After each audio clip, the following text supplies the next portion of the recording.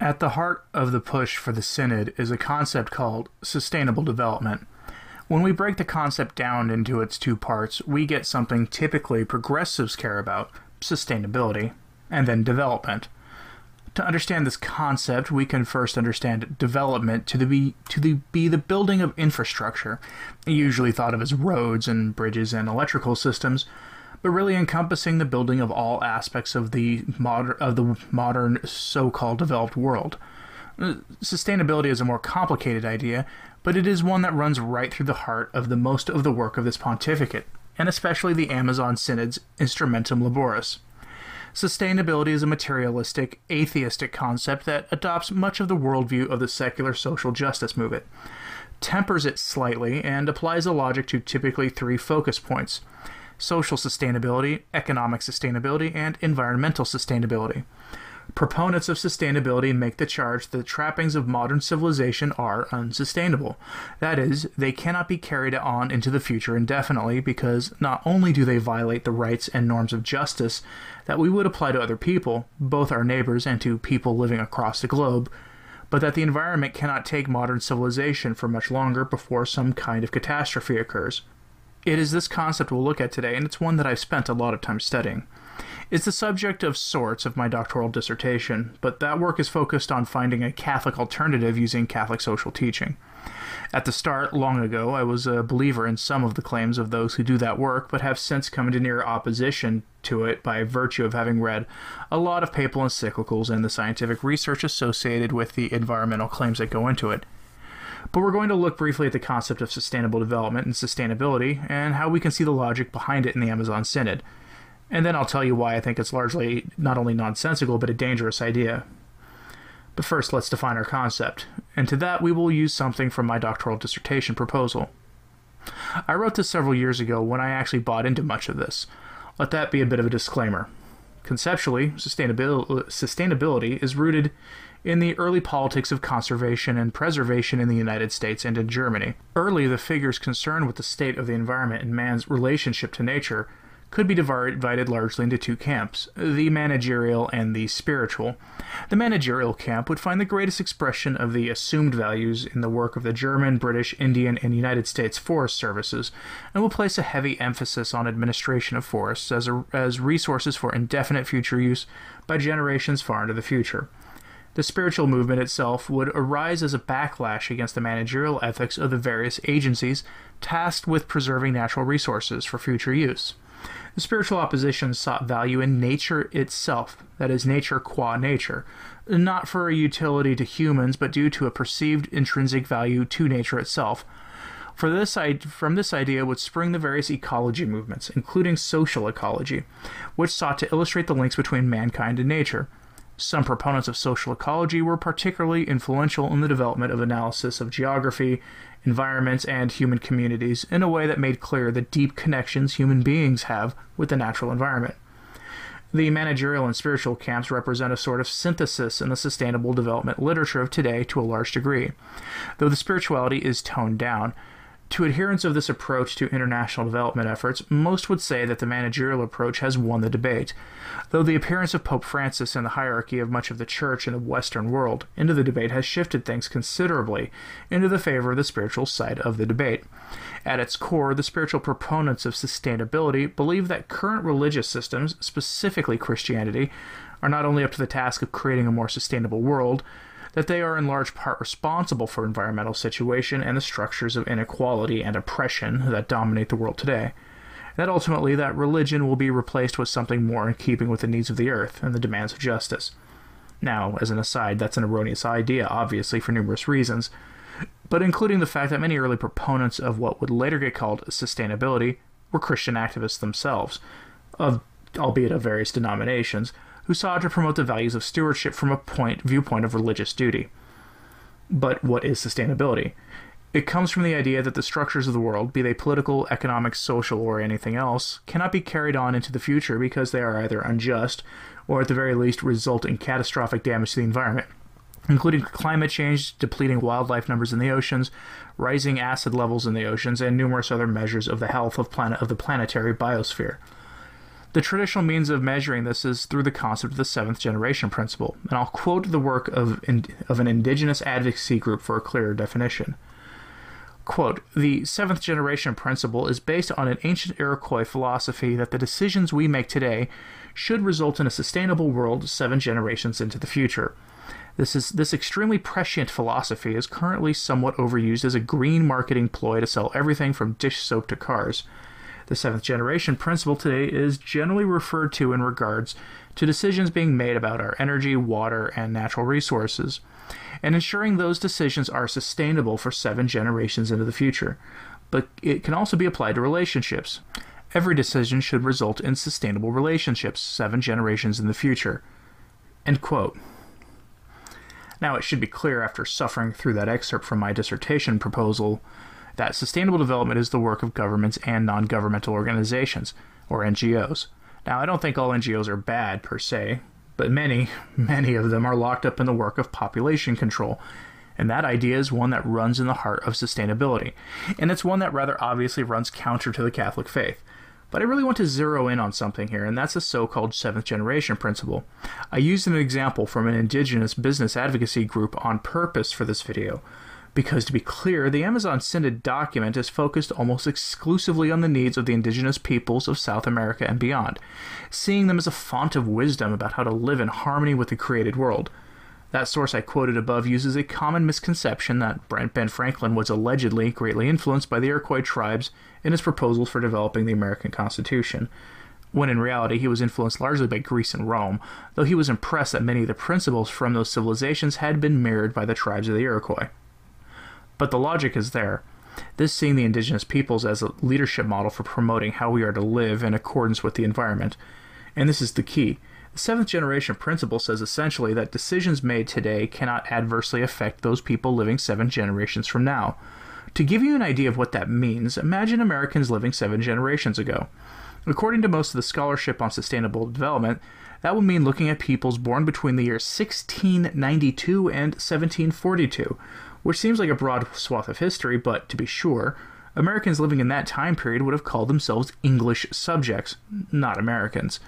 Now imagine economic and environmental decisions being made at that time with the needs of people living in the early 21st century United States in mind, and you begin to see the absurdity of this concept in practice. People will say that I'm taking the idea too literally and that decisions should be made that don't adversely affect the needs of those living far into the future. Logically, this concept has problems, including that we don't know what future generations will need aside from the most basic needs like food, water, shelter, electricity, etc. Yet another problem should be made clear when I remind you of this, that the core pillars of sustainability are social sustainability, economic sustainability, and environmental sustainability. Now, if decisions are made in these 3 areas in keeping with that 7th generation principle, what's the result? Well, you get a system where, due to the managerial nature of the sustainable development work, the major decisions of economics and social policy are determined based on the perceived needs of people who will live in about 250 to 300 years from now. This is, to put it most bluntly, a way of advocating for a centrally planned economy, aka socialism, at the very least, if not worse. Now, the proponents of sustainable development, especially those who have adopted both the managerial and spiritual approaches into one terrifying synthesis, will say that socialism isn't necessarily how this will be accomplished because we can use the mechanisms of education to train young people into seeing these concerns, internalizing them and adopting the values for finding solutions to structural inequity and environmental concerns. In other words, we can use the state to indoctrinate people into buying into what can only really be described as a paganized system for authoritarian control based on crappy science. Sounds like fun, right? If you don't think this is going on already, I'm going to point you to the activism of a certain 16-year-old Swedish girl who has somehow been given a global microphone and stage, and she uses it to tour the US and the various nations of the West, including to speak to the United Nations, who are one of the principal proponents of sustainable development, and where she then proceeds to lecture people about how her future has been stolen from her due to the bad science of environmentalism that has convinced her that a catastrophe just looms around the corner of the next decade. A claim for which, by the way, has been promoted by the various environmental sustainability NGOs and politicians since the 1960s, and that we are facing some sort of global catastrophe that is always just a decade away or so, and that we must enact draconian principles and policies to prevent that catastrophe from happening. The example of that young woman is instructive because it shows how widespread this thinking has come, and how it has been implemented by the education system of the Western world to great effect already. Now, on the surface, I'll say this, that sustainable development doesn't sound like a terribly bad idea when taken at its most basic level. Who is against building infrastructure and political systems for the developing world that will continue to serve the needs of those living many years from now? That will not poison their drinking water and fishing water supplies. That will protect natural systems in developing countries. Most people really aren't against those things, depending how you go about doing it. But what is often overlooked is the role that the NGOs play in all of this. And that is critical to understanding the link of this concept to the Amazon Synod. Remember, the chief proponents and architects of the Instrumentum Laboris were two German NGOs that do development work in the Amazon, and both have German bishops that sit on their boards of directors. The involvement of the Catholic Church in this work is nothing new either. It didn't start with Pope Francis. As far as I can tell, the first pope to adopt the concerns of the environmental movement and who sought to promote a saner way of developing the land was Pope Paul VI, who included some concerns for environmental degradation in his encyclical Populorum Progressio, which was written back in the days of Rachel Carson, warning people about the use of dangerous chemicals like DDT and others that can be shown to have a detrimental effect on the lives of humans and animals and the environment more broadly.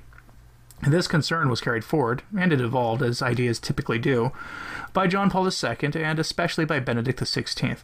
And it was Benedict who was first labeled the Green Pope for his various speeches on environmental concerns. I even have a book of quotes of his speeches on the environment that is published by Our Sunday Visitor. Here's one quote to give you an idea. Quote, "With Jesus Christ, Abraham's blessing was extended to all peoples, to the universal church as the new Israel, which welcomes within her the whole of humanity. Yet what the prophet said is also true today in many senses. Thick darkness covers the peoples and our history. Indeed, it cannot be said that globalization is synonymous with world order. It is quite the opposite. Conflicts for economic supremacy and hoarding of resources of energy, water, and raw materials hinder the work of all who are striving at every level to build a just and supportive world. There is a need for greater hope, which will make it possible to prefer the common good of all to the luxury of the few and the poverty of the many. This great hope can only be God, not any God, but the God who has a human face, the God who showed himself in the child of Bethlehem, and the crucified and risen one." End quote. Now we can see that with Benedict, the Catholic Church fully entered into the spiritual versus managerial debate about sustainability.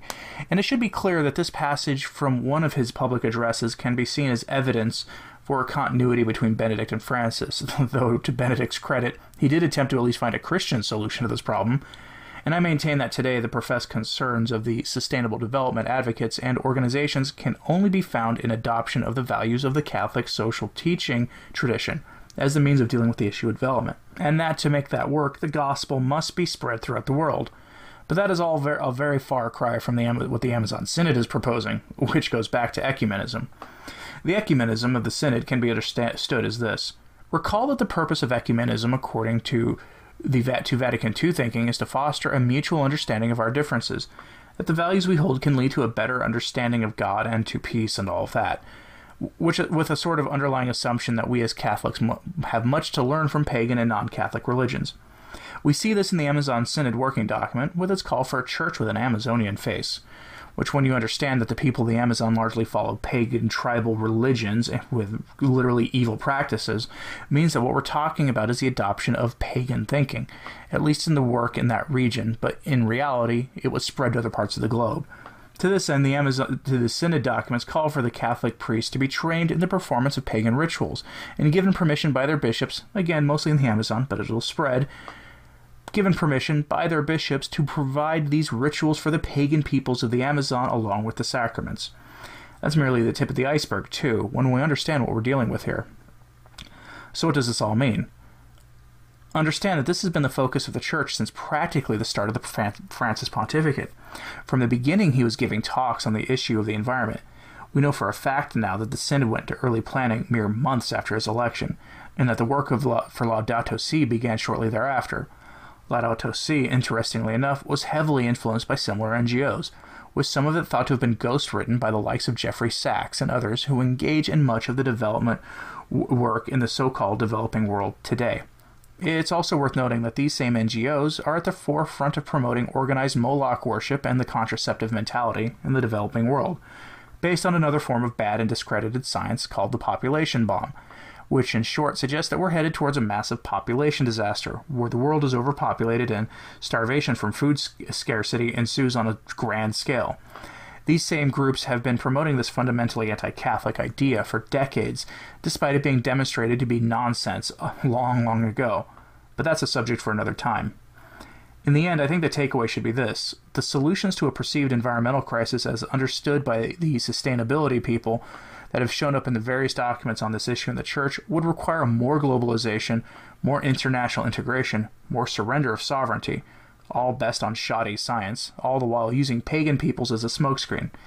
I don't for a second believe that the German bishops and the NGOs care one bit about the beliefs of the indigenous peoples of the Amazon, but I do believe that they'd be willing to use them to promote their agenda of modernism on the Church, and I do believe that the NGOs they're working with would happily exploit those people for money in the building of their project towards increased authoritarian control on the lives of the people around the world.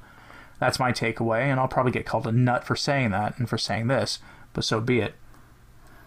So what do you think of all this? I could go deeper into the concepts of sustainability if people want that in the future. At the core of it is the concept of social justice, which is a concept the Catholic Church invented. You first saw it referenced by Leo XIII and by Pius IX, and then was summarily distorted and inverted by the secular world, which is typical. Despite what some people will say today, social justice does exist and it is a Catholic concept, but it's not what the secular forces who supposedly champion the concept would have you believe. Anyway, let me know what you think of this sustainable development concept and its application to the Synod, and by the Church in the comments, please. This stuff is heavy and hard to deal with, but in the end, it is the result of the non-governmental organizations taking advantage of a church desperately trying to embrace the world in the spirit of Vatican II. Thank you for listening. I'm Anthony Stein. Ave Maria.